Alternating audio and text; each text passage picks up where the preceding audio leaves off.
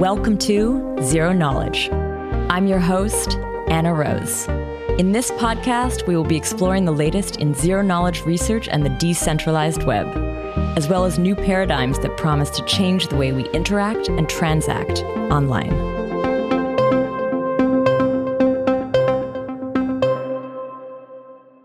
For this week's episode, we have something a little out of the ordinary. Recorded near the end of the Amsterdam Dev Connect week, Guillermo, Tarun, Brendan, and I jumped on the podcast for a spontaneous and pretty chaotic conversation. We do not stick to the script and manage to explore how blockchain and AI thinking differs, where it might intersect, how science could benefit from more adversarial testing, why peer review is broken, math theory stuff, and lots of random odds and ends. We may or may not have been drinking while recording this episode, so you'll have to listen to find out. But before we kick off, I just want to highlight the ZK Jobs Board, which is a spot where you could find a new gig working directly with ZK Tech. And I specifically want to highlight one job post, which would have you working with my team over at the ZK Validator. We are right now looking for a junior researcher who is interested in exploring and writing about ZK, proof of stake, general meta blockchain topics, and ways these intersect with privacy. Ideally, you'd have some technical background because we do want to go deep on these topics. So if this sounds like something you would be interested in, check out the job ad and get in touch. Now I'll let Tanya, the podcast producer, share a little bit about this week's sponsor. Today's episode is sponsored by Zcash Community Grants. Zcash Community Grants is a grants program within the Zcash ecosystem that funds projects that advance the usability, security, privacy, and adoption of Zcash. Their primary areas of focus include wallets, core and security, interoperability, Zcash apps, ongoing services, education, ecosystem, and community. With that said, they also welcome novel ideas outside of these areas of focus. Zcash community grants are huge about inclusivity, and the grants committee will also consider grants of all sizes, from individual hobbyists to large organizations that build on or contribute to increased integration of Zcash. Previously awarded grants have ranged in size and scope, from a $3,000 grant all the way to a $1.2 million grant. To apply for a Zcash community grant and contribute towards the development of the Zcash protocol, visit the Zcash Grants Hub at zcashgrants.org. That's zcashgrants.org. You can find the link in the show notes. So thank you again, Zcash Community Grants. Now here's a Dev Connect chat with Anna, Tarun, Guillermo, and Brendan. We're here during should we still call it blockchain weeks? I don't know what they are. Whatever, weeks full of conferences in various cities. Currently, the city that we're in is Amsterdam.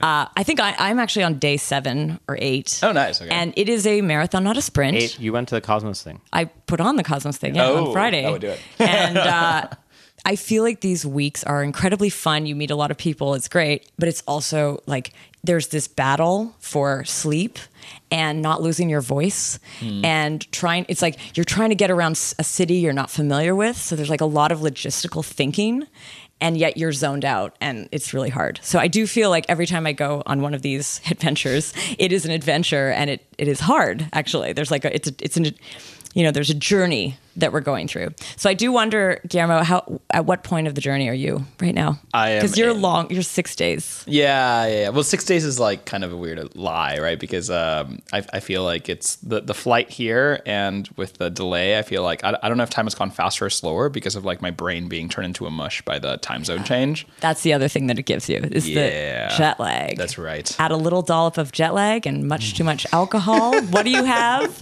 This bunch. Yeah, just to say the least. That's one way of putting it. What about you? Where are you at on your journey? I've been to like too many of these lately. But one thing I will say that I think is maybe an observation that seems positive for the Ethereum ecosystem is, I say this in jest, but it does seem to be quite true, which is the more hackathons that happen, the more that actually any protocol development gets done. It feels like people need to have hackathons to actually, and like there's like almost one every 2 weeks now, so they really want to get the merge done. This is quite spicy. Yeah, that's true though. I mean, I feel like it's 100% true. Yeah. Right? They get everyone in the same place. And they're not like a company, right? And they It's get like them building with the tools that are there. Fair enough. I mean, that's what was really missing, I think, over the last few years. Well, I think that's the difference between like VC chains and organic chains, right? Is like they have to keep having conferences, whereas like, more corporate like blockchains end up not having to do that because they have like corporate OKRs and stuff, right? Like it's like a normal company. So Middle management for VC funds. hackathons are a form of middleware. That's right. What about you? At what stage of the journey are you? So I had a bad week because I procrastinated preparing a talk that I had to do on the first day that I was here, or the second day, and so I like stayed up really late, and so I just never had a shot. No, it was game over for you from the beginning. Sorry. Yeah. So yeah, it's been good, but also bad. Okay, so I think what I think we can start to explore is like what have you been up to this week? Like what are the things that have happened? We can start easy.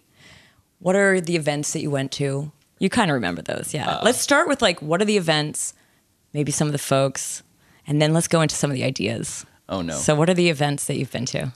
Tarun, you wanna go ahead first? Spoken at or enjoyed? Tarun He's is making like a face, literally like he's- approximately like 70 events, and at each event he's given like 3 talks Is the each. face because you don't like the question or you can't remember? You know, I think the events have been interesting. I didn't really actually go to the main event, like the actual hackathon, but I think the campus off whatever, I don't know how to. The Would it be like sidechain events were pretty interesting. There's definitely a lot of people at them. You know, I don't think I heard too many new ideas, to be honest. I feel like it was a lot more, you know, I think a lot of stuff that was like coherent. I think if you're a new person in the space, it was probably really educational. You would have learned a lot. I think MEV Day was actually probably the best organized event I've gone to perhaps ever in crypto. I thought it was like really well put, like professionally put on. That's because you didn't go to ZK Summit. Yeah. Yeah. I mean, I knew I was walking into this one with that. That's why I was like, oh, you're like, oh, what do you want to talk about? Oh, talk about every event other than the one related to this podcast so that we can lambaste you. No. That's right. That's how it is. I think that's actually exactly what it was. So Tarun didn't make it to the ZK Summit, but I think the reason being is that He's there was boring. another event on the same day that asked Tarun to speak like 3 times, which meant he could not leave that space. Oh, right. And my bad was I should have been way more communicative with you about the date. Like I think you knew it was happening, but I wasn't like, this is the date, you have to be here. And so I'm sorry actually, because I really wanted you to be there. It's all right. Everything is chill. I think like I said, I kind of feel like I didn't get, and maybe ZK Summit was the one place there was lots of new stuff, but I do feel like some of the other conferences I feel like were more about bringing in new developers than it was about, say, like some new kind of crazy idea. The Starkware thing today, I think actually I heard some cool projects coming out of that. So I'm kind of interested to go like watch some of the talks from that. I think it's a hackathon, isn't it? It's a hackathon plus people are like kind of giving talks on stuff. So, and it's like, I feel like the interesting thing, and I think you kind of pointed this out too, and I was like, we went from maybe like ZK events being mainly like, hey, here's a paper for like a new thing that I've worked on, and like hopefully we find investors and or engineers who want to build it, to like, hey, actually we're building this thing on top of something. So that change, I think, I'm not sure exactly what precipitated it.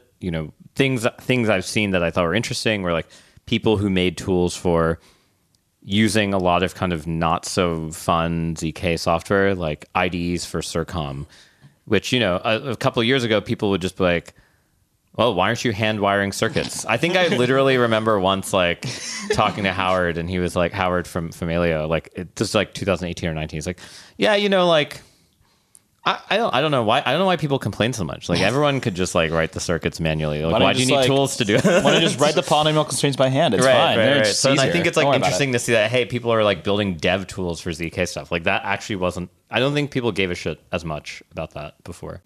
Okay, what about you? So I went to the Layer 2, like the L2 Beat conference, and ZK Summit, which I thought was the best. That was probably the best produced event that I've been to. He has to say that. No, I think he was paid to say that. Yeah, Independent, give I me was the not mic paid to back, say please. that. And actually, it's true. It's actually The pretty only sick. reason I'm actually on this episode is to say that.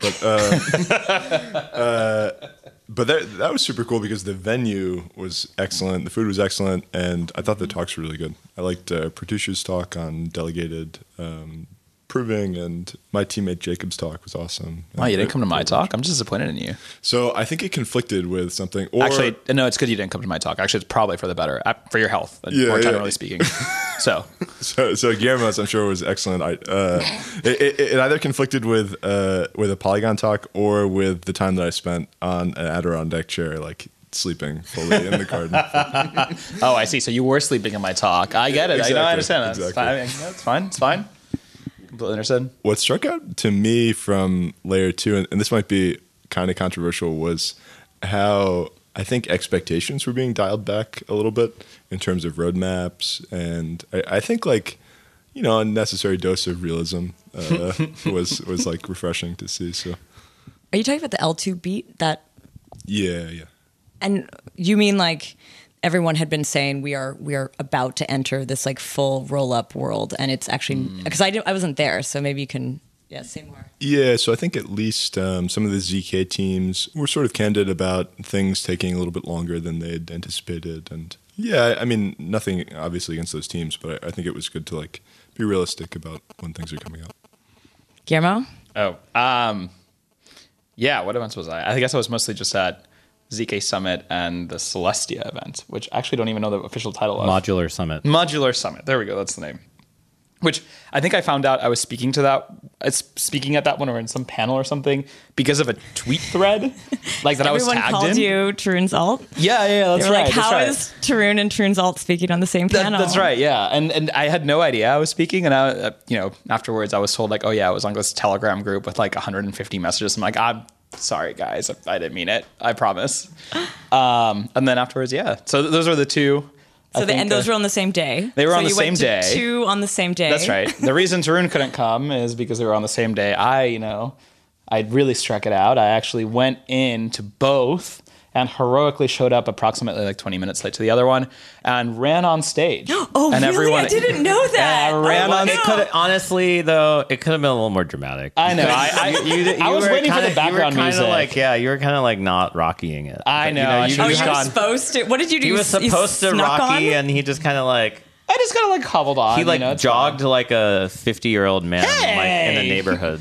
Okay. In a neighborhood in the suburbs. Wow. You could have done like some crowd work, like a few circuits I could have gotten everyone. Yeah, you should have done that. I should have gone around clapping, been like, yeah, I was worried. Well, I was first of all hoping there was going to be some background music while I was hopping on. That would have been ideal, but I didn't get any of that. Also, I feel like that day you had told me you were pretty tired too. Like that was a rough day. I was like, I don't remember actually my ZK Summit talk at all. Like I just have no idea what happened. My brain is. It was really good. All good. Was it actually? Yes. There's recording. Are you saying that just because you're on this podcast? I think that's the only reason you're on this podcast because you have no to say that, or you must say that just by law. That. You brought me on this podcast, that's right. That I said. So that you said that. Only that. Very good. No, I think we're good. Okay. You were good. Aw, thanks. It was really great, and people can actually now see it. I mean, it's already on the live stream. We're going to have videos soon. So. That's right, because you're like cropping them to the individual things. Yeah. I don't think you need to worry. You also, you had a few people in the audience who like, I could tell there was like a language that you were speaking to them about some kind of theorists. Oh yeah, the measure there theorists. There was a few people going like, yeah, he knows what he's saying. But it was very niche. No. The background on this is Guillermo loves shitting on this one particular type of math. There's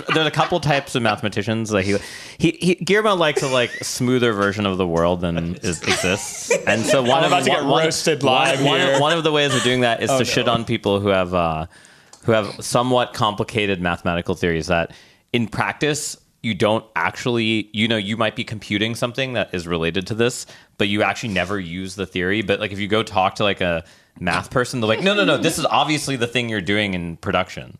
Like you're obviously computing a Lebesgue integral. It's like, no, you're not. Like none of this actually matters. Right. So, but yeah. No, but it does matter. Filtrations matter, man. They do not. What kind of math was that? It's called measure theory. I mean, I should be very careful because I suspect that there's a non-zero number of people who are going to listen to this and be like, oh my God, like this dude is either absolutely insane or, which is true, I guess that's fair. But secondarily, like, has no idea what he's talking about. No, I promise I've studied measure theory. It's unfortunate for everyone involved. I'm sorry if you have as well. I would not recommend it. I love measure theory. I know. That's exactly why I would not recommend. I mean, imagine the kind of people that study it is like Tarun. So I don't know if you'd ever want to do that. So there's a lot of very well-known paradoxes in like the formalism and formal logic of math, where like math is like not consistent in a lot of ways. Like the kind of basic rules of like how you count the natural numbers or proofs about the natural numbers don't work. And one of the most interesting set of these counterexamples that like say that like, hey, 1 + 1 might not equal 2 in like all scenarios that you might care about is usually these examples from measure theory. And so like logicians really care about this stuff. Most people who are practitioners who like care about something like in the real world don't. But if you care about like the foundations of math, like can math be logically consistent from like a philosophy standpoint, not like a practitioner's standpoint?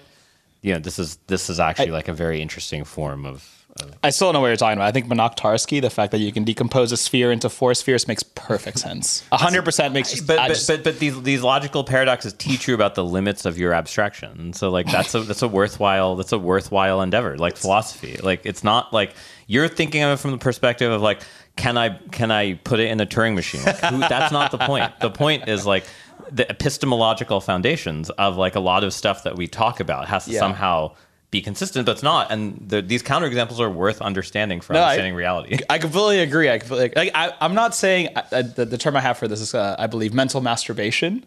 I'm not saying that's necessarily a bad thing. It's a worthwhile endeavor. At some point we were just talking about math as art or something. But it's great. I'm just saying, if someone tells you Banach-Tarski and Prod, you should run away immediately, or even measure theory. Sure. If we start talking about ZFC, I'm leaving. This is why I didn't mention any of the set theory axioms. I just like went straight to like epistemology and philosophical arguments directly. But I think like the mental masturbation aspect of it is, why do people like reading fiction? They like this like imaginary notion, like the notions of like, I have some core abstractions, I can build up these complicated things, and I can run into conflicts, dilemmas that I would maybe myself never run into. And for mathematicians, this is the same thing. Wow. Yep. Yeah, I mean, like even in crypto, people like thinking about things that are imaginary, like developing apps for Cardano. All right. Well, I guess. Wow, what a spicy take. Maybe shall we let our listeners know what we're drinking right now, or shall we not? We could leave it. We'd leave it as a surprise at the end of the episode. I don't think it's going to be that surprising. It's given spicy. Our current state of being, but All right. Well, actually, a kind of related question to this, which is a debate I had with this old coworker of mine, who I guess maybe you actually Deep I don't think Learning? you worked with him. Is my friend who works on sort of like building these like human level performance game bots at Facebook and DeepMind, and like the things that like beat humans at like StarCraft or Go or whatever. And he's been working on this game called Diplomacy, which is like a really annoying like. It's one of these games where like you collude with other people playing by like sending them text messages. So like you're the game is like you want to like kind of like control all the property in this like virtual world, but you can't do it on your own, and you have to like form these allegiances and then betray people at certain times. It's a form of like game where it's like it looks like a Go board or Stratego, but because of the spoken language thing, the state space of the game is way bigger because people can suddenly collude, and like when they collude, they like change like how many moves are actually accessible to the different types of users, stuff like that. So like real world. So from this kind of like, hey, how do we build automated bots that can beat humans at this? but also like predicting collusions, all Yes, these things, all of the exactly. mechanics within it too, right? And a lot of the success of like being able to beat the humans comes from these like large language models, like GPT-3 style stuff. And the problem with that, like we were just having this argument at this bar in New York, and I was like obviously like drunkenly yelling. I was just like the As you usually are, I would say. reason he was just like, like we don't have theory for this, but like just make it bigger, like just make the model bigger. I don't really give a shit why it works. And like we had this like interesting kind of philosophical argument of like the difference between like AI and crypto, where like in crypto, because you actually care about the adversarial behavior existing against your model, you're not just like, I don't care if my model is like good, perfect in some sense. up to some like very, very well controlled error, you basically need a lot more mathematical formalism. And my friend was just like, yeah, like who cares if we don't know the theory, if it works and it's like good enough, if it quacks like a duck, works like a duck, it looks like a duck, then like it must be a duck. And I was just like, yeah, but like, do you have any sort of like, there's no epistemology for why this thing even behaved correctly. You're just like, okay, yeah, I was able to sort of predict that like Anna, when she plays diplomacy, talks a lot about sparkling water when she's trying to like say that. She makes these like sparkling wine, those jokes that people write that are like, X is sparkling. Oh, I love that joke. That's my favorite joke in the world. Your meme template. Wait, what is this joke? I don't know What? Have you never seen this? You explain one. So the classic joke goes, it's only a Frankenstein if it's from the Frankenstein region of France. Otherwise, it's just a sparkling monster. Yes, Got it. Yeah, that's the right. classic. Got it. And then it's like yeah, sure, they're learning some pattern matching on this, but like you don't actually understand like why people are colluding or like the strategy that's actually being learned of the different players in the game. And yes, it's effective, right? Like it somehow has worked, but yeah, you have absolutely no understanding how to transfer any of this knowledge, and you have to like basically increasingly just throw more and more computation at it and like less and less like actual strategy. And so This is a game. This is a diplomacy game. And is the point of the game to show you that you're just throwing a lot of computation at it instead of being able to do this? Or is this more like, this is kind of the humans have played this game for like almost a century. Oh, you mean diplomacy, like the concept of diplomacy? No. This is a game. Specific game with specific It's a rules. game called Diplomacy. Okay, I don't know And it. it's like a board game that like can last like 20 hours. It's like a really like intense board game. And it can play up to like, I think 8 players. And basically what happens is like in the middle of the game, people will start colluding with each other and they kind of can communicate with each other in certain ways. And so a lot of the game strategy is not just like the pieces on the board. Yeah. It's also like trying to figure out if like 2 players are actually one now or like if they're breaking up. And that opens up the state space, right? Because like you as you're playing the game, you might have gone from 8 real players to only 2 because there's 2 cartels. Right. And so that changes how you design, how you try to beat this versus like something that's like Go where it's like sort of partial information, but it's actually really a game of complete information. It's just that like it's too big of a search space. So you're just trying to like not pretend it's incomplete and try to learn as much as you can from a small number of moves. Here it's actually incomplete because it depends on our spoken language. Like we're talking to each other and communicating, and like that changes the kind of action space of the game. It's also quite imperfect too. And it's it's almost emotional, right? It's like you're going to collude. Right. That's why right. I made this kind of bad joke about like, hey, maybe like when you make a joke to someone when you're colluding with them, you like say the sparkling France region joke. Maybe that was a little too. Yeah, I think there's a lot of references there that I may not have had. Yeah, but I get the reason I bring this up is like there's some sort of notion of like. One of the reasons I like crypto, even though this is not a reason Guillermo does, clearly, is that like I believe in like very strongly in the value of like the epistemological foundations of like whether you can reason about why something works. And you just in AI, we're just like completely we started the early days of AI actually were really focused on that, right? And we just threw it out of the water because we're just like, yeah, we're just going to throw more GPUs at it. We're just going to use the energy consumption of Kenya to just like to train this diplomacy model, and but also not have any understanding of like why certain strategies work or the reasons for anything, and that I think one thing about crypto is I feel like it does actually. I think you think it does do it. So it crypto does do that. okay, but this gets down to the one philosophy I have is you should care about epistemological foundations, including measure theory, which he hates.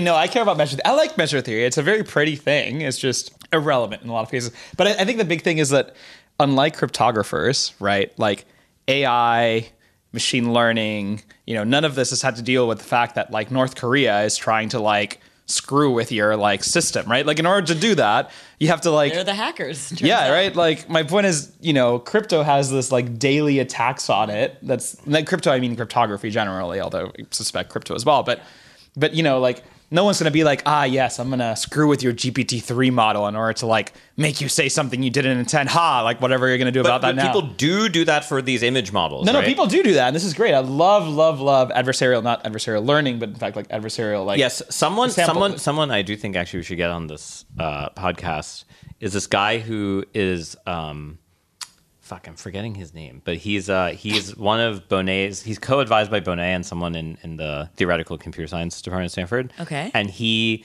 has like his entire PhD has been he actually did a bunch of like Monero attacks in the beginning of his PhD, but the end of his PhD was just like adversarially breaking like lots of AI things and like trying to generate like kind of treat it like a crypto problem. And then like destroying like the facial recognition thing, or like turning like hot dog into not hot dog. Yeah, with like single stickers or single pixels or something like that. You can do that absolutely. And I think like the point is like if you don't understand how your model works, you can never actually make it adversary resistant. And that's just like I think that's like a fundamental truism of nature. And like we haven't. Well, some people might tell you that's not true, right? They might just like be like, oh, it's just fine. It's trained on the distribution of like generated samples of generated adversarial samples, and then afterwards retrain again until you reach a fixed point. You don't even know if you have the right distribution. I look, I'm just giving you the argument. I'm not saying I agree. Yeah. Look. A lot of people got very rich from convincing people that like that was all you needed to do self-driving cars. So like I mean, yes, this is true, right? It has not happened yet, though. So let the point be known that there's no self-driving cars. Really, they're not many like that, right. And most of it is still like SFA area where it's always beautiful and sunny, and there's no problem. Well, Phoenix, really. Oh yeah, well that's just Phoenix. Apparently, really easy. No pedestrian traffic because it's like a suburban city. So even though they had one accident, one person killed by a self-driving car there. So. It's a lot of heuristics, right? It's not like this like single model that like knows how to drive a car. They just like program around edge cases and. But the investor pitch decks. It's all AI. They all say that it's that, right? Like, and like this is why I like my friends in AI. I feel like I'm just like philosophically drifting further and further away from them because of this like this fact that like none of them seem to give a shit about this anymore. They're just like must just like throw more data at it and prod. It's fine. It'll eventually fix itself. Is there a moment where these two fields merge enough that like the attack surface is attractive so that it could be like adversarial? Oh, I really hope so. That would be interesting. That you actually like have to be serious? Well, I think maybe a good question is like what types of applications of AI do you think that would happen? Like the nation states fucking with facial detection so that someone else can't detect their spy is like a simple one. I'm sure that look, given how many papers have been written on this in the last 5 years in machine learning literature, I would not be surprised if like there is some nation state that's tried to do that. Yeah, for sure. It like that's the easiest low hanging fruit, but like you could imagine any number of other things, right? Like you can imagine like more complicated systems where you just like by putting in just the right input, like congratulations, you're like now in, or like you do like more interesting things like just end up being wrong at a structural level that are really hard to notice until like way later. Yeah, and one of the problems I think like philosophically between something like classical optimal control, which is like what's used to do autopilot in planes, where you do have quite weird, but quite strict guarantees about what it does, versus like the self-driving car doing reinforcement learning and like trying to like teach itself from its mistakes, is like you don't have any guarantees in the latter case, and in some ways like I just like think people kind of underestimate. The more and more we have the Internet of shit, I mean the Internet of Things, the more and more of these like it's a great account. ML attacks that will happen, and the more that maybe crypto and AI have like, but it's going to be AI having to like eat some humble pie. I really hope Andre does not listen to this podcast. Or which Andre? Tesla. Oh, I mean, come on, the dude wrote a fucking blog post about writing a Bitcoin node as if he's like paying attention to anything new in cryptography. Very recently too. That's right. Yeah, it was actually quite recent. Finish him. No, he's kind of like he's really fucking smart though. He's like the Guillermo of the self-driving car revolution. I can't tell whether this is an offensive statement or a really flattering one. I think it was both. Hey. Well, thank you, but hey.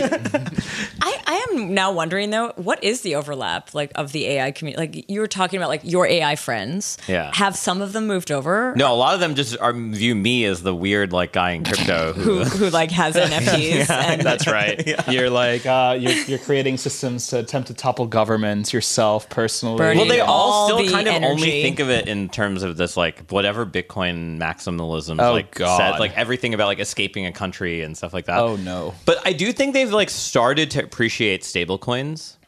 Like, so for instance, like my mom has started sending stablecoins. I'm bucketing my mom in this because like, that she's like statistician and she's more of like AI?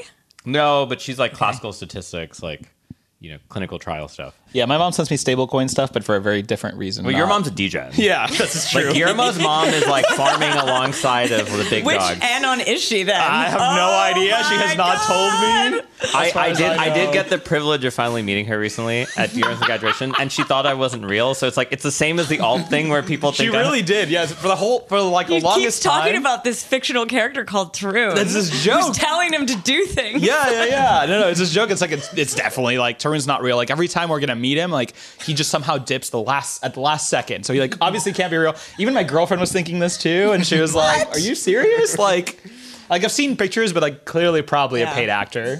So Wow, that's such a flip on the Twitter narrative I right now. know it's exactly the opposite. exactly Shockingly. IRL on Twitter, not the same. Who would have thunk? Right. I mean, and then you Who's out? Yeah. right, and then you ate her arepas. Actually, that sounds weird, but I literally do mean like Venezuelan arepas. Like, Yes, they're we're great. just for my. Guillermo's mom's food. You got to eat it. All right, there you go. Confirmation. Shout out. There you go. But I guess one thing that maybe the ZK stuff, I think in general, maybe, and I don't know if you guys, I'm curious of like whether you think this will be the way that AI and crypto actually merge, is that there's just like a lot more complicated applications that are sort of closer to not the complexity of like a GPT-3 style model, but like simpler AI models that I think we're going to start seeing people make ZK proofs of validity for. So like one way of saying, hey, this AI model was not manipulated by some adversarial example, Neat. is it was like trained on like these particular data set, and you can verify, here's a proof of the data set, here's a proof of like the training model, the inference. So one of the cooler examples that I saw was this Topology, which is like Yeah, I this think like I've heard of this. Starkware game engine. Disclosure, tiny investor, but they made a neural net on Starkware that only inference, so like you had to train it elsewhere, but it would like generate a proof that of like given a set of input data points that like it generated the right data point. And like, in crypto, that amount of computation, they're doing like pretty dense matrix multiplies. Like the matrix sizes were like, 1,000 by 1,000. Like it was something that like you could never even imagine doing on a public chain right now.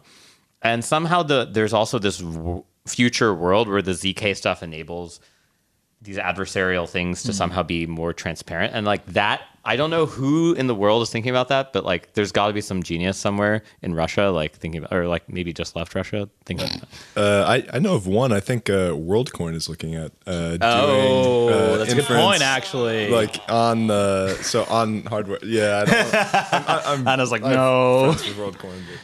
Yeah, I love Remco though. Yeah, Very I like smart. Remco too. Yeah, Although we had a weird Twitter thing with what is it on like Remez. on Remez? Yeah. That's right. That's right. But anyway, I guess my point is, I think like I hope that maybe if I actually make it to the ZK Summit and Anna lets me give a talk, I'm actually going to try to do a talk of like zero knowledge proof for AI people and like So try to good. give these like examples, because I actually think like there is a lot of potential overlap if the ZK stuff gets to the point that you can like help enforce some like, hey, adversaries didn't do more than X. Well, on but this. that also yields really funny things, right? Where if you have an adversarial example for a fixed network, you could just put it in and have like a very nice little proof that says, "I computed it right, I promise," which you did.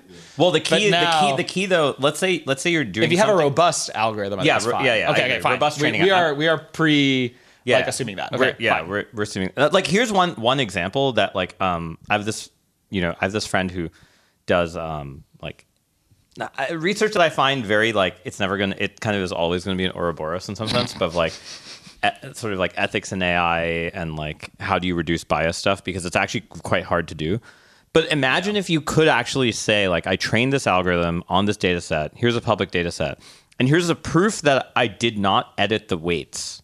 And I did not retrain or augment any of it. And like one's you can interesting. see that Yeah. like, hey, like this is the sample, has this much diversity or of like, population sampling. Right. And like that way you can publicly verify that, hey, it's not biased in some way.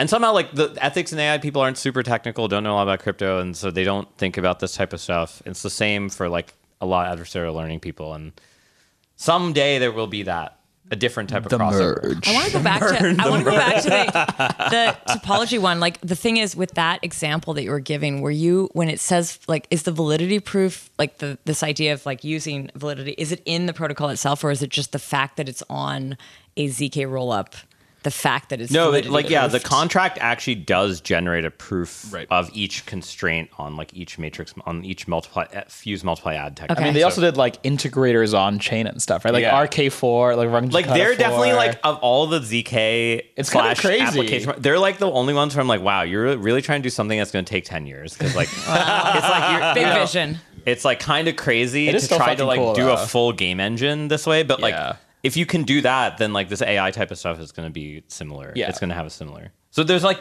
a whole world of these things people don't think about. And I guess the open-end episode is a good time to pose that question. Yeah, that's good.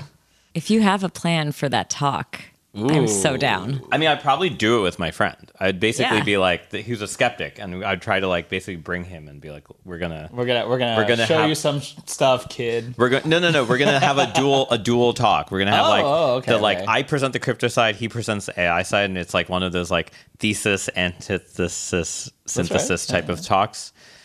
And like he does I do the first thing, he does the second thing, and then we kind of merge. And so like, where could they merge? You have not been drinking enough mezcal to not be able to say antithesis yet. Antithesis. Oh shit! I spoiled Oh, the you gave it surprise. away! Damn it! Well, if people are listening, we'll know that. Okay. There you go. Are there any other types of technologies you guys are like, oh, I wish like crypto intersected? That was exactly the question I was just about to ask you. I kid you not. You just literally, spicy. we just had like I was about to say, what I was going to say is like, I know this episode is about us being in Amsterdam, but are there any other fields basically that we should be having adversarial models in? Like, why aren't we using a lot of this stuff? Is it like, and you go to AI because it's like so super technical, a lot of data, it's very exciting. also influences like everyone on Earth's life now at this point. Oh yeah, right? But are there- in a weird way. That is terrifying. It's terrifying. Like, Internet of shit. planes. I Yeah. don't know. I don't know who was it told me, and I have no idea to the veracity of the story. But apparently, like Autoland on planes now actually uses neural nets and I stuff. feel Really? like the That's other, crazy. the all Yeah, the other exactly. That's times, right. maybe the challenge is every other time you're trying to like mix crypto with something, you end up with these sort of like, we're gonna tokenize. Oh god. Look, Dentacoin Environment. We're existed. gonna We tokenize know Dentacoin legal existed. fees, and it's just very boring. You're at what? Dentacoin Maximus? Is that what you just said? No, Dentacoin What even is whale. Dentacoin? Well, Dentacoin was a really bad Disclosure. ICO in 2017 that was like a legend. it was truly. like The olden it hit like $1 times. billion market cap, and its entire no. entire pitch was a coin for dentists to use with each other.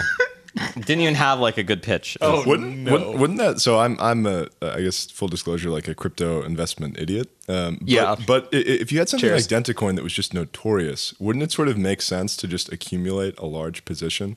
Oh, like when it was at the bottom, because you know that people will always be talking about Dentacoin. Oh. It might just be the next dog coin. Why not? From dogs From to Denta. dentists.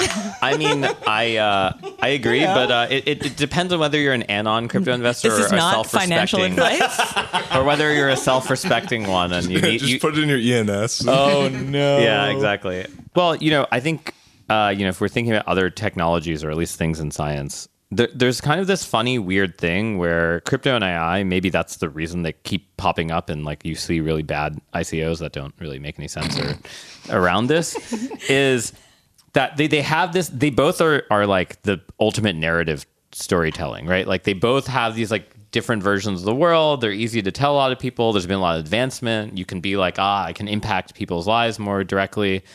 It also point to specific things too, right? Like that have happened in these things, in these Right. fields, right? Yeah, exactly. Like you can point to some impact that like, maybe not every person on Earth can see exactly what they're doing, but you're like, okay, I kind of can get like a large portion of the planet's population to appreciate them. Right.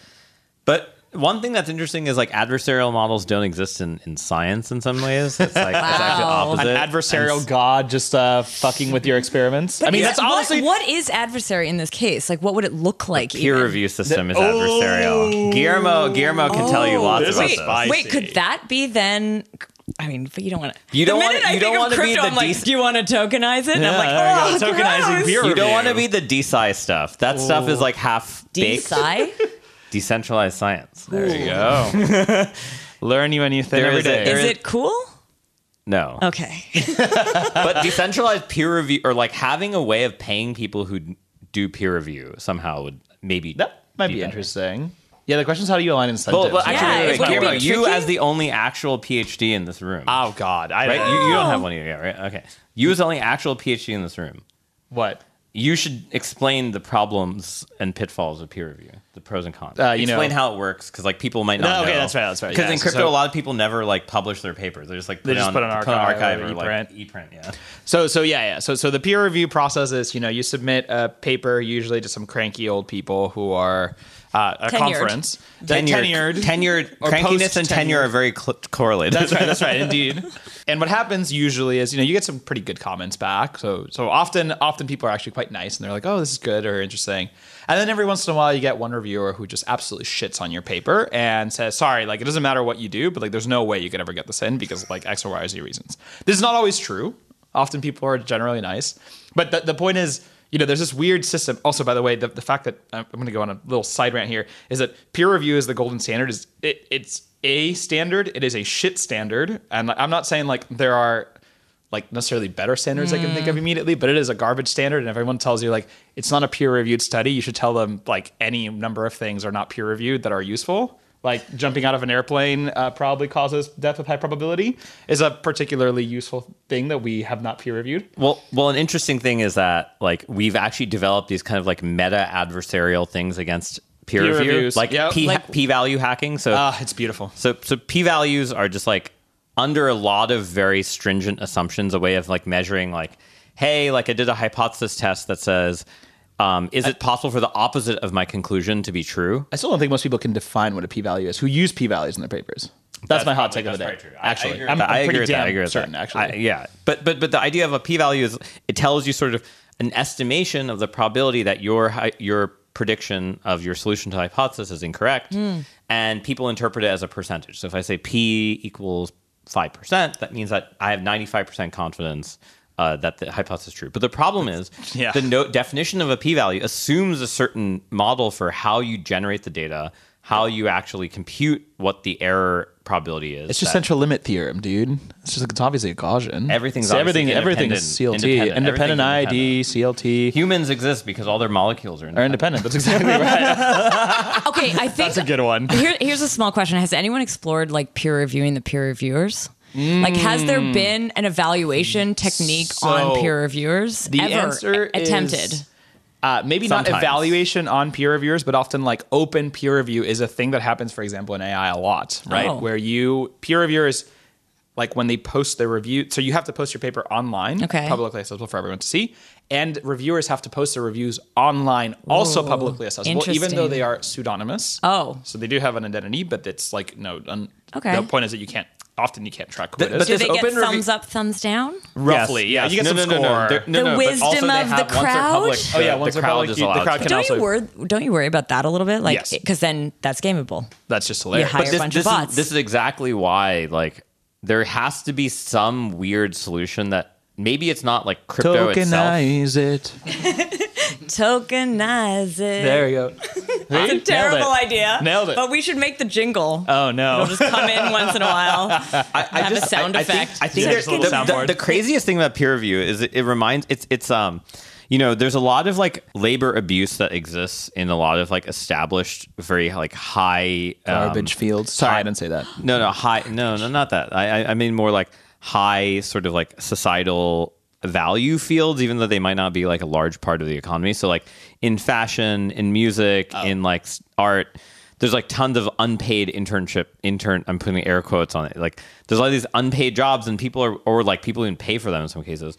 And they basically effectively are jobs where it's like, hey, I get to say I like Status. work. It's a status thing, right? You're paid in status. But Right. the weird thing is usually that happens to people early in their career. Yeah. The peer review system is actually kind of the opposite. People later in their career don't get paid to review all these papers for free, and then Elsevier Status. and publishers are the ones who sell it back to the university. So Wait, is it status there though? Are they status peer reviewing? Why do they do it? In part, I Do they think have to? well, no. There's a collusion effect. You actually want other people to basically be saying like your papers are good, and there's kind of like a Wait, are you saying like you don't become a peer reviewer by because- reviewing, you're able to like express your preferences, not necessarily objective, Okay. and About by what you doing want. about your own papers? Like, No, yeah, about you what might you you might want say things like, published. "Hey, cite me," Right, in a right, peer right. review. People That's say right. that all the time. But do you get to shape the narrative in a weird way? Do you Yes. get to Yes. direct Yeah. ideas towards your idea? Well, You're you like also a got to say- producer. It's like the difference between producer and director in a movie. That's right. But you also get to say but- yes and or they no, are the right? producer? I think they're kind of the producer. Right. Okay. They don't create the art. They Yeah. don't create the work. Yeah, that's but right, they that's right. they're like, I want you to This is give it bad. like a This little won't- bit more superhero. For this whatever. conference, the sort of essence of this conference is X, and this paper does not meet the essence of this. Right. Right. Well, what does the fucking essence of the conference mean? Well, it's like whatever that reviewer thinks. wants. But also, And I mean, whatever their work may represent. Right, exactly. Yeah. you also get to do it via like kind of quasi-censorship effect, right? Like you also get to vote down on papers that you don't think should make it, independent of like, there might be many reasons why this is true. Of course, many papers are usually garbage, even those that are published. But generally speaking, right, like there is a censorship idea of like, someone tries to publish something that you kind of don't think is interesting or doesn't fit the narrative, even though it might be interesting in like a very general sense. But like, of course, we only have our own weird subjective things, right? And you just get to like downvote it and be like, sorry, actually, this is not that interesting at the end of the day, even though it might be a very interesting topic. And again, this is always interesting true. that there's like these voting. You're voting. There's Yeah, scores, there's numeric scoring. recall. There's something. This is why a lot of the Yeah. this is why a lot of the crypto stuff somehow should intersect here. Yeah. And I also think get rid of a lot of the labor abuse, because like Right. in my mind there's this huge labor abuse going on. Yep. Like, Yeah, yes, yeah. it's for status, but also someone is making money off this, right? And it's Right. fucking Who is crazy it? when you're a professor at a university, you're reviewing, and then you go to a publisher like Elsevier or Nature or Science, and then the publisher is the one who's like, hey, give us reviews for Yep. free. And then the publisher sells that back to your institution. Yep.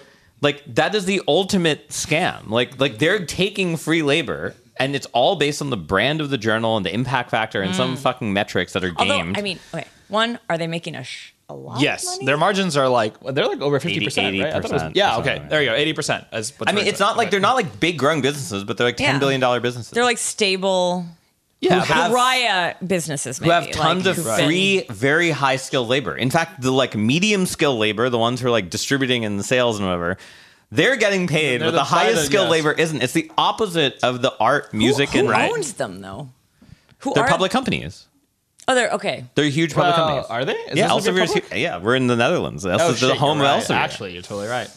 Journals. Yeah, Yeah, journals. They're So- these aggregation companies. But Man, it's not I like know aggregation nothing company. about this journal world. I mean, I know they exist. I know that like. But like, think do you get why the labor thing is like kind of an abusive labor thing, right? Like, it's like, why are the professors and grad students doing this for free, and then their Yeah. institution is paying to buy back their labor? and at the same time, like right now, as you describe this, all I can think is it's going to go out the door. Like there's no way fingers this crossed. works. Well, sort of. And how annoyed will they be when that happens? But Like the music industry in the interesting 1999. thing is AI and high energy physics and math have basically moved off the journal system. They do everything in preprints. There are journals, but only when it's like really seminal, like, you know, Terrence Tao proves some weird kind of crazy so wait, thing. who's on it then?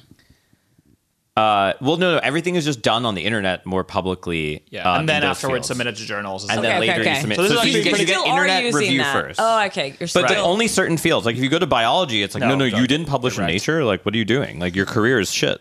Like, there's a lot of this status That's true. game stuff that like you see in like art, music, finance, or art, music, sort of like.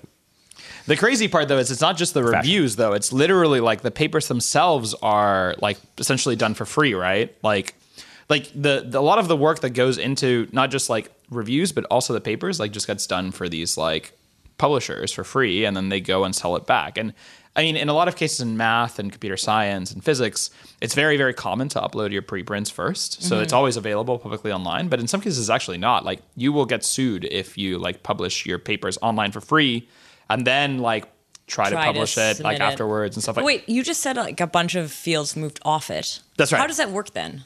They just started publishing on the internet. So Archive, which is sort of the Yeah. main preprint archive, was created by Paul Ginsberg, who is a physics professor at Cornell, who famously, I remember when I was an undergrad there, they built a new physics building, and he's kind of a true hippie. Like, and he was like in his office, and I guess he like passed out in his office, and then like the police came and like were like, oh, there's a homeless guy like sleeping in the and then it was so I remember that was like one of the funniest things that happened. This was like 2007 or 8 or something. Oh god, like, I was dying. That's really funny.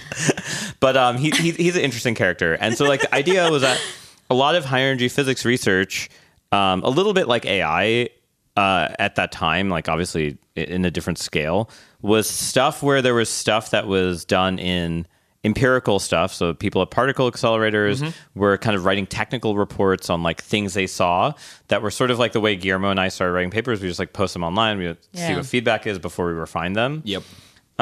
People would just post those, and they'd usually only share them within each accelerator. So like CERN, Particle CERN, Switzerland, they would have their own technical report. That's they had a actually mailing list. That's Right, they're mailing their us. peer review because peers. Yeah, actually. peer. Yeah. But it's huge, right? It's sort of like push, not pull, or vice versa, pull, not push. Like you just post it, and then if people review it, it's If not it's like a thing where you're interesting enough, forcing people to People will Yes. comment. Right. Exactly. Okay. And so then a bunch of the different particle accelerators like started realizing like, hey, we actually should be like sharing our technical reports. Yeah, they're not finished, but if we like shared some of that, we would like probably save someone like some dead ends that they couldn't go to. Also catch early mistakes too a lot. Catch early, yeah. I mean, like the whatever that. superluminal neutrinos and all this stuff, right? Right. Well, we were at a this is time. much We were at a later, time, to we were be at a fair, time but- where like baryons were still not classified fully. So no, it was fine. we're It's a still. This is different like world. this is jumping ahead on the timeline. Yeah, but my point yeah. is like this was caught before it like went out. to I think publishing. people who are like at the boundary of theory and production, like people who are trying to take theory and like do really hard experiments to like validate really complicated theory, they oftentimes need. And it's not true that like other fields don't have this, but like for some reason that ends up being the space where people want to make these kind of like very quick intellectual works that they share quickly rather than like have to go through the whole full peer review process. And so that was where it started, and that sort of was Ballooned. was sort of the formation, the genesis of Archive. But then, of course, the most famous thing was Perelman, who won the Fields Medal and kind of went to go live in Siberia and whatever. Yeah, truly. true goat. None of us are. None of us. Boy. He posted this proof of like this very famous conjecture on Archive. Never got peer reviewed, and then it turned out it was right. And like he won this $1 million prize, and he hated society for giving him $1 million. So then he went to go live as a recluse with his mother in Siberia. That's right. I thought he was working on the Riemann. No, Poincare conjecture. Poincare conjecture. No. So I know that he proved the Poincare conjecture, but I thought that people speculated that he hadn't actually like retired entirely from I'm that. sure he's not retired, but he like, was hates working on something else. institutions. He Right. basically was like, why does it matter that I am an academic institution if I publish something that was correct? And there's truth and there's both like good things and bad things. Institutions are a heuristic. They let you like assume a lot of things without having to like actually spend years figuring them out. At the same time, he has a good point of like there was like he was able to kind of like do a lot of stuff on his own. So but I don't know if he would be doing Riemann hypothesis because like his background is more in like Richie flows and like probability some stuff, surgeries. measure theory, all the shit that like Guillermo hates. Hey, No, it's true. It's like literally like I so wanna my say- one of my undergrad advisors like proved this measure theory inequality that was used in that paper, and like when I looked at the proof of that, I was like, this is all like in reality like no fucking thing that's like really, you know, homotopy equivalent to 3-sphere would ever fucking look like this edge case. And that's like the Guillermo like measure theory is useless thing. no, okay. Now I'm on the measure theory thing. I want to set the record straight. I don't hate Do it. measure theory. I actually find it quite beautiful, right? Like I have studied measure theory, the stochastic, whatever processes, stochastic differential equations, the whole thing, right? But like my point is, what I'm pushing back against a lot, and I do this a lot, is like in papers, it's very easy to go down a fucking rabbit hole of just like proving a bunch of shit that turns out to kind of be irrelevant and is really obvious if you know like basic real analysis or, you know, basic measure theory. But like reviewers will come back to you and be like, oh, but like, how do you know this thing converges? Like, dude, it's literally 3 lines. Like if you took an undergrad class in this thing, you would know what.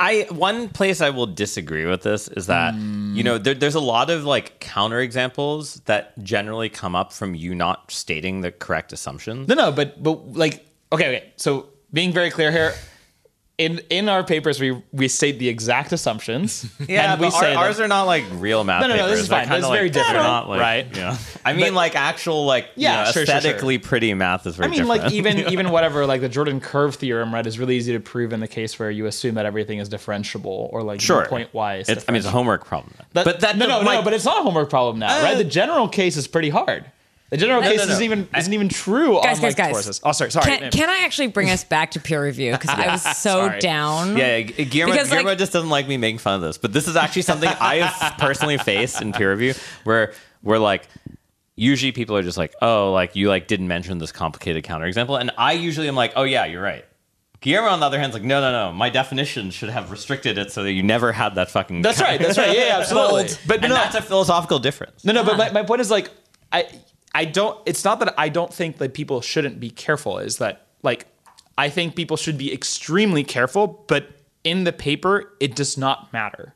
Like if you knew the thing you needed, like if you knew the exact, for example, in one of our cases, we have something that like is technically not necessarily even like integrable in like a usual sense. It is like Lebesgue integrable, but not like normal Riemann integrable. Oh, you mean the optimal fees paper? No, I love that we've fed you this much mezcal. Sorry, and you're arguing now about a very specific part. This is like I know, you may have to cut this because this is like so in the weeds. I know.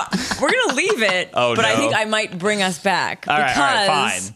Because actually, it sounds like what you were actually proposing. I don't think we've proposed a solution. I think we've proposed a problem. Right. I think we've said, hey, there's a problem. It's also, it's a problem for ZK papers as well. Yeah, it's a problem we've actually run into, but actually, no. Tell us now. I'm not going to say. Wait. But even if he's not going to say one, I think the Planck trail of bits thing is a really great example, right? Where like a mistake in the paper was never verified until like later by a auditor. This is Trail of Bits, the recent thing. Yeah. And like to some extent, I remember when I first convinced Guillermo that crypto wasn't a scam. I was like, hey, like, you know what? He was like, what's the cool thing? I was like, yo, there's all these papers. They use a lot of algebra, so you're not going to like it, but it's like zero knowledge stuff. And he was just like, yeah, I can't even fucking verify any of their fucking proofs. Like they like their standard of proof is like weird. Even the notation is no. It's There's the whole the subscripts and superscripts, and you have functions that depend on 8 different things, even though like 7 of those are completely irrelevant. Yeah. Sorry. Anyways, but besides the point. Sorry. Because everyone likes to write out the proof as like they write out the full algorithm instead of like analyzing the components, which like it's like a cryptographer style difference between like math people, between normal people and cryptographers. You should just teach one cryptographer Einstein summation notation. And then that would make it'll life a lot spread easier. like a virus. Actually, I think this. I don't think it would though. Because I feel like they like writing like 5 million. Okay, my hottest take is that I think teaching cryptographers like a normal linear algebra course would do like wonders for humanity, where you don't actually have to write out the sums for 90% of these things. You just define them as linear operators. Anyways, sorry. Another thing I think that's like kind of a stylistic difference you oftentimes see when you like read applied math papers from different fields is like some people like writing papers in a sense of like, oh, like here is actually the most general possible mathematical thing that like sort of correlates to this scenario. Even though like if I look at the set of all possible things you defined, less than 1/1,000,000th of a basis point of the possible things is actually like the things that you care about. And the other type of people are like people who define things too narrowly, and they like are like it's too to my use case, and then like you can't use it somewhere else. And there's always this kind of trade-off in applied research of like, do I make the most general thing or do I make the specific thing? And you kind of like have to learn that in like some ways. And I just feel like ZK people haven't figured out their sweet spot for that. And AI people were the same. Like it took them a fucking long time. Do they have it? 20 years. I would say they don't, but it's much better than it was in the 90s. No, this is quite true. I wouldn't even say the early 2000s. I mean, some of like, look, you read a lot of the papers, like even Random Kitchen Sinks, which is like a pretty simple paper. It's kind of illegible the original time around. I feel like there's 2 things happening here, though. It's like one question here is like, how do we better peer review ZK papers? And the other question is, how do we fix peer review? Sorry, this is how we like. There are 2 topics we're talking about, right? We're slowly but surely. Do we use ZKPs to fix peer review? No. Well, you didn't have a shitpost on this, didn't you? Yeah. I wrote that making fun of the DSci people, God. though, really. But, like, it was a subtweet. I don't think anyone really got it, unfortunately. It's fine. I got it. Yeah, I know. You're That's all good. That's misunderstood. good. Really, I was pretty. I think I retweeted it. too. There you go. The alt harem, That's alt right. cartel. Cheers to that. Alt cartel.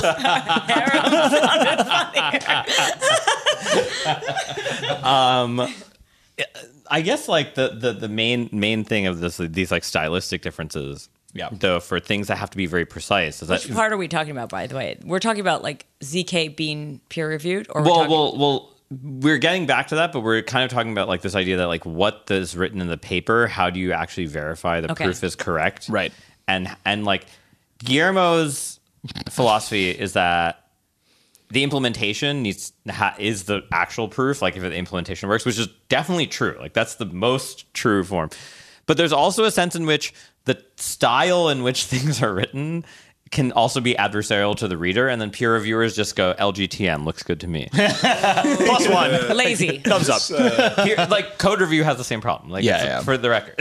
And I think this like is actually really important because especially in Fry, there's a lot of like sort of ambiguity and soundness, and there's some conjectures, and like I feel like there could have been more attention placed on that if it was a little bit more clear that those existed and like how they functioned and real protocols and so. And Is this you finding this out because of like actually trying to implement it? Yeah. So we rely on a soundness conjecture that has not been formally proven. I believe Really? Starkware does as well. But it's like it would be nice if there were more attention and formal proofs. But that last Brendan's little annoyed because we're just pouring more. He asked us at the beginning of this interview, Actually, do I have to and the answer drink is yes. all of it? The And answer was always apparently yes. yes. Because as of now, there is a bottle of mezcal that is officially empty. Very nice. Just to the listener, this is not the future of the CK podcast. We will have normal CK podcast episodes soon. But this week, it's a week of Amsterdam. And honestly, there's a all lot need it. happening here. I guess like one other thing that's like kind of interesting about the Trail of Bits report is just that it kind of says like, oh, well, the peer review for these ZK things was this auditing firm deciding to like go read the implementations. Right. And so that's where I think there's like kind of a notion of peer review that we haven't figured out push versus pull. And it's like the academic version of the world is push, like you send a centralized authority, the journal, which is some institution with some cultural definition for itself, very much like NFT DAOs, but hopefully smarter, but not all. Usually they're still humans. Yikes, too early. Okay, go. And then usually then they are like, push, here are the papers to review, here's what we think is cool, here's whatever, the program committee type of thing. And then people review. And then you have the opposite, like the ZK world or the high energy physics world was like this before, where there was a lot more like pull, like we just shove the shit online and like people. The problem is in the 80s there was no one else posting content on the internet. So But in the case of an auditing firm doing it, were they hired to do an audit and then found it? Oh, I think they were hired to do one of the audits and then they started doing the rest. And Yeah, then there's it no was- way this was like just like, oh, we got hired to do this and therefore we like went into this. It's had to be like an internal thing, right? I don't know. I mean, I'm just curious. So I believe that they were hired. I think another wrinkle that's sort of interesting in this case is that this bug didn't exist everywhere. So certain teams had fixed it because like They spotted it. I think Trail of Bits spotted it, but yeah. So I think there's like a deeper like maybe structural problem in ZK where there's like not always that level of collaboration and Right. and so Not made here. Yeah. And so I think that's like an interesting thing. I mean, because like the bug was fairly like straightforward. It was just not including public inputs in Fiat Shamir. Which is like a interesting. pretty Okay. like yeah. Basic? But actually, just a question on that. Like what you just said was like it wasn't the.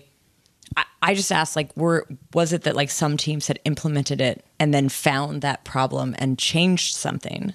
Like, Well, to me, think- the bug was in like some overarching like research paper that was implemented in the way it was supposed to be. But you just like you just said, like not everyone had the bug. I actually don't understand why they didn't. Yeah, so I think my understanding, I could be wrong, is that in the Planck paper, it wasn't like it wasn't explicitly hashed into some input for Fiat Schmier, or it wasn't included as part of the input. And that was true in both bulletproofs and in Plonk. But there were a number of teams that just knew to do that. Yeah, right. Yeah. This is what So my that's, guess is. That's right? what I thought. It was implementation. But why? Did they not notice the problem? No. It's The problem is people just open the paper, and these crypto papers are written as like, here's the algorithm. It's a Yeah. God algorithm. Right, and but I it's just not implement it exactly. but I don't have to think about it because I assume the one in the paper is correct. There's No, I get that, but what I don't get is like, why did somebody implement it correctly and fix that because and people- not like disclose, but why was that not communicated somehow? It's common that people have a lot of context when they read these papers, right? It's not like in a lot of cases, right? The paper is supposed to represent like a fairly high level but reasonable idea of how one might implement this concretely, right? And in a lot of cases, like if you have enough context on the paper, it's very obvious to you that this is a thing you have to do, but one might call it an implementation detail, right? Is it almost like because of who's actually making the changes, they're just not like super tapped into like the comms team? They're not going to be the people who are like raising like. I mean, like, why would you? Escalating it up. They're just like, we're going to, this In some kind of sense, doesn't it's work. I'm going to obvious. fix it. Well, like, But then it doesn't go higher that Right. like people who have like So decided to use the paper, they're not aware. so in some sense, like when you read the paper and you have enough context, it's like almost an obvious thing, right? It's a thing you just read and you're like, yeah, I mean, of course, like they didn't do this check in the paper because it's like, why would you do it? You should already know to do it, right? But in general, this is not true. I mean, as we found clearly, right? If you just implement straight algorithms in the paper in the same way as if you implement like a lot of like mathematical papers by just like reading the thing kind of front to back and being like, all right, here's what I need to do. It's not immediately obvious that you have to do these like extra checks, these like even like in a lot of cases you're doing kind of a lot of reductions down into like something that you can actually use. So it's I think it's a lot of contextual questions that are not easy to answer. This is a bit of a like left field, but like coming back to Amsterdam, where we are right now. Oh no. There were a few topics we had meant to talk about that we have not, because we've kind of run out of time. But And I we've think also had a whole bottle of mezcal. I also think the conversation we had was pretty amazing. But I am wondering, what are, in a short moment, like what are the takeaways from this week? What are the ideas? You had sort of said earlier on, like idea-wise, you didn't feel like necessarily inspired, but like, what do you think are the topics, at least, that are being discussed right now, or something that you're thinking about? I think MEV Day, again, and not to harp on it being what I thought was a really great event. Congratulations to Tina for also give her. I want to give her a shout, like clap and shout out, because that was Tina's been putting on events for a long time, just like you, Anna, and like I feel like she had started by being Renegade and Ragtag and like would like do these free events, and then What the fuck, DeFi? Yes, What the exactly. fuck? And What they- was the other one? WTF? MEV. MEV, yeah. MEV, MEV.WTF, yeah. yeah. So she like did these kind of like very grassroots So cool. events that like to see it grow to something is actually like I just like feel like as her friend, I just feel like she like has clearly like built Awesome. this institution around it. And also just like I did think they got a lot of interesting talks. I don't think anyone answered the question that I care about personally and Guillermo cares about. Which is? Just like, how do you actually write down some type of like mathematical theory about MEV that like actually combines things that we know about? Like, I mean, as we found, it's a hard question to answer. it's a very hard to be question to fair. answer because there's some notion of like subjectivity of value, but there's also some Yep. notion of like optimality when you have many parties, like defining the social welfare of like all the participants is actually quite hard. It might actually be in some cases, and I think this is something I really kind of felt a lot from that MEV day, is like the existence of MEV for a lot of chains actually is a good thing. It like drives volume there, and it actually has these like weird ironic effects of like, oh, volume increased because people are getting sandwiched. Oh, people add more liquidity because they're like, oh, there's more volume here. And it like Wow. has this weird like growth hacking bootstrap effect. Bad metrics, but also Are interesting. you an accelerationist? As Like Dean Dean? kept saying? I am not per se. I do think Dean had a very funny comment, which is like, I would never use a chain that I make money from. Oh, that is actually That was like, he's like, they're all centralized. I thought that was like a very harsh. that was actually he's like, I will not mention them, Brutal. but But then he just said BSC, like almost Like- the neck. He's like, there's 21 validators, and is- 11 of them are owned Yeah. by an exchange. It's almost like he like said it. He actually said that on the episode we did with him. Oh, Yeah. did he? Okay. That's all clear. Yeah. Fine. Yeah. He I mean, loves. this He is- loves. I think it's pretty- He loves I shitting feel on like BSC. it's straight. I feel like it's the MEV chain though. Like as far as I know, there's like several people on it, and everyone is just like there just to make money.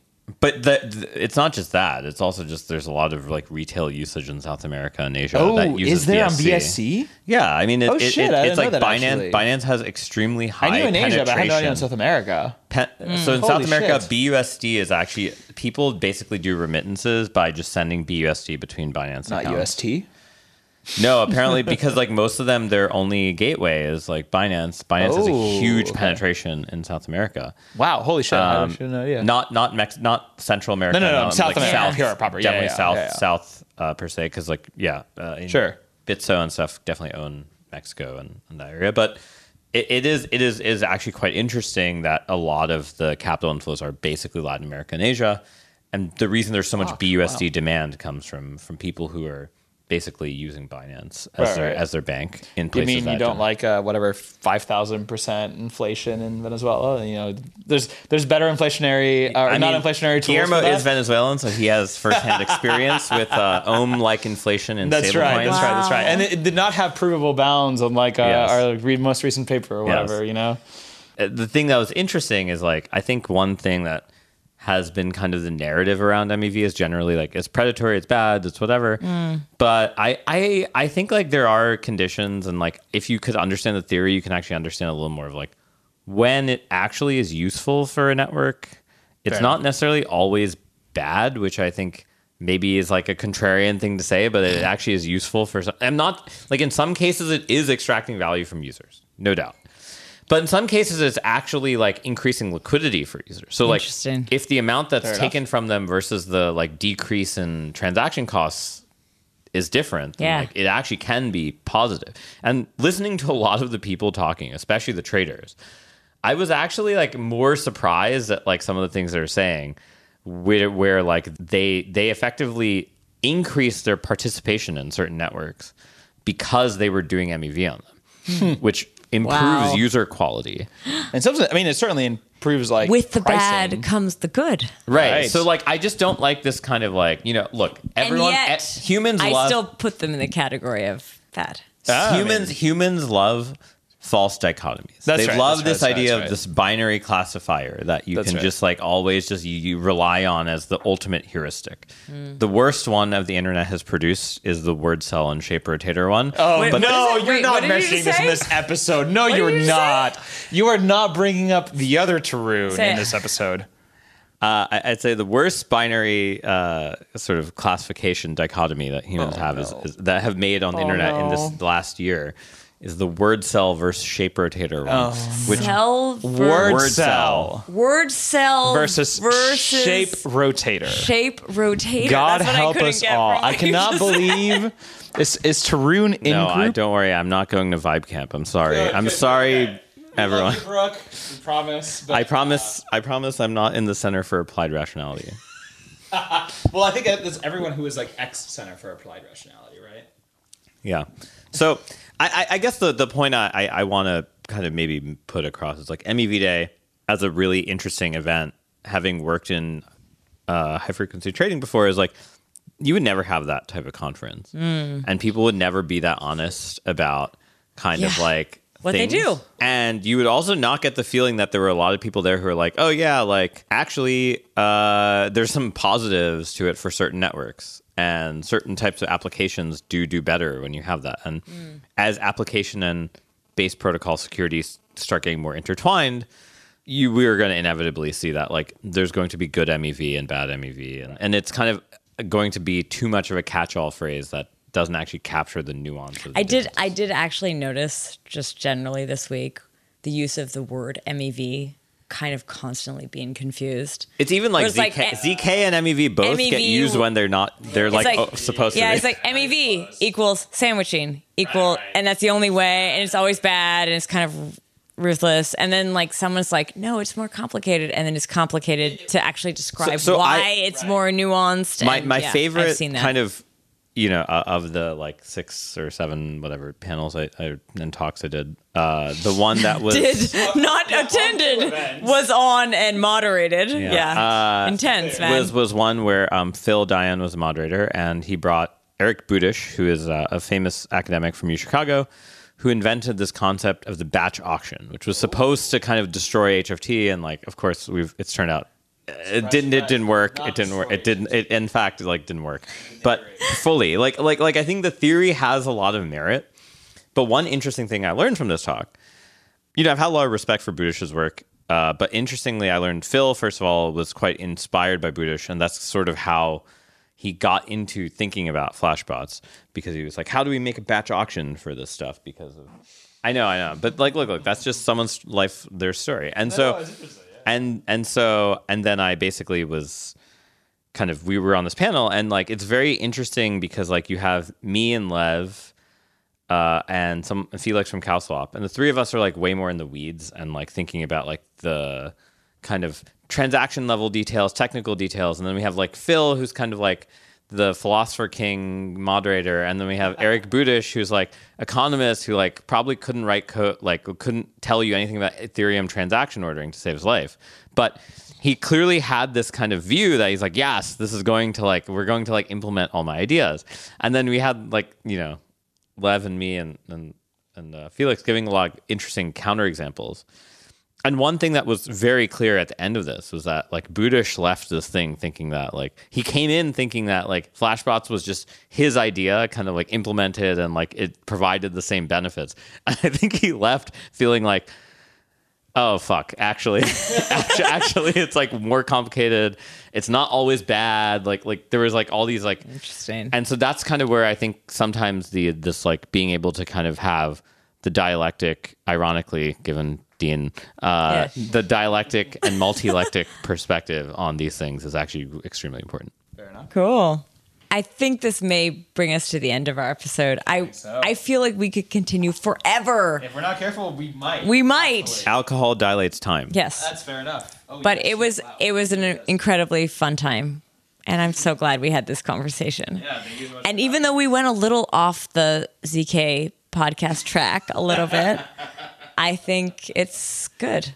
Why not? No, I think it's phenomenal. I also feel like isn't it time for this show to also like expand and evolve and allow for more spontaneity and more. It's a spicy take.